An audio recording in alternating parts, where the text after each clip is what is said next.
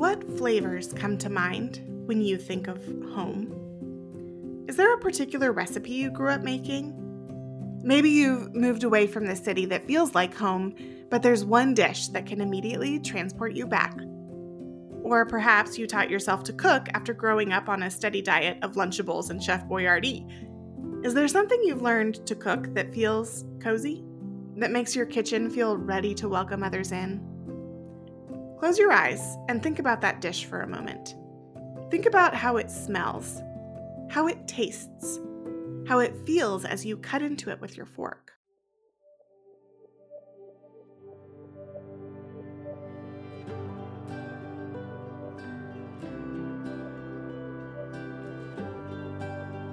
Welcome back to Kitchen Meditations.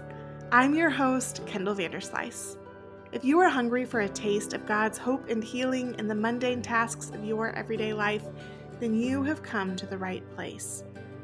May these meditations bring you a bit of grounding as you prepare to eat today and every day. Thank you for your patience these past 5 months. Here at the Edible Theology Project, we have been hard at work finishing our new Worship at the Table curriculum. We've equipped 20 churches across the country to pilot the program this fall, and we're still busy fundraising to get it ready for wider distribution. But Kitchen Meditations is back, and I am so excited. I have missed sharing these weekly reflections on the ways God meets us in the kitchen and at the table, and I'm eager to share with you what we're up to this coming season. But before we move on, let's get started with a little spiritual mise en place. A prayer to orient ourselves before we begin. In the professional kitchen, mise en place is the process of preparing your workspace for the dishes you're about to make. It involves measuring your ingredients and reading your recipe all the way through so that you can contemplate on the meaning of home as you flow through the rhythms of cooking. I like to think of it as a time to prepare my own mind and body as well, asking God to be present with me as I cook or as I bake. Our spiritual mise en place today is drawn from the poem Home by Edward Thomas.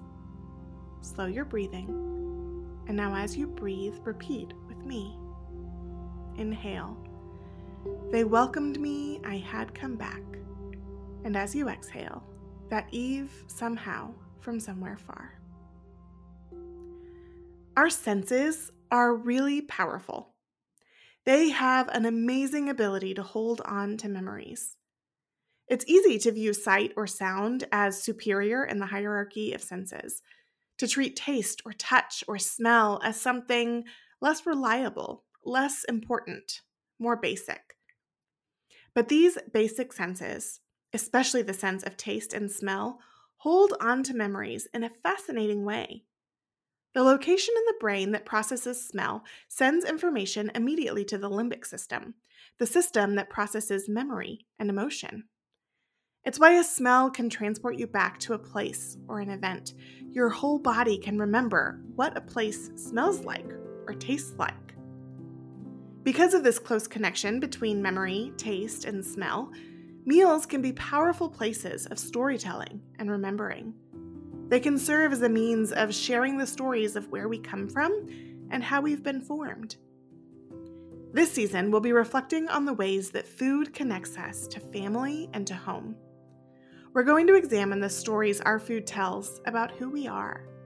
The dishes we eat hold together complex narratives. Our meals tell stories of displacement and migration. They tell stories of a longing for home and a commitment to belonging someplace new as well. The ingredients that we use tell the story of a place, what grows there, and what people have moved there, whether by choice or by force, bringing the flavors and techniques of the places they come from. This season, we'll hear from a series of guests as they reflect on their own relationship to food and how this has been shaped by home, by family, and by faith. We'll also reflect on topics like eating local and authentic food. And of course, we'll share prayers that help us meet God as we cook and as we eat.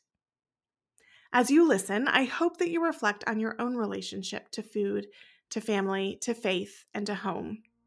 Consider the ways your food has shaped you and how your environment has shaped your relationship to food. This will equip you to find belonging in the kitchen and at the table as you reflect on the communities God has placed you in. We've got a couple of tools to help you reflect and to set tables of joy and belonging. First, we have a free downloadable guide for starting a supper club, a small group of people to eat with on a regular basis, whether at home, at church, at work, or at school. You'll find the link to this download in our show notes. Second, we're going to provide you with podcast reflection questions every week. You can even use them as discussion prompts with your supper club every time you meet. You'll find these questions, along with a recipe and prayer, each week in our email newsletter, The Weekly Digest. You'll be automatically signed up whenever you download the Supper Club Guide, or you can just head to www.edibletheology.com to get your email on the list. I am so excited for what's to come. They welcomed me, I had come back, that eve somehow from somewhere far.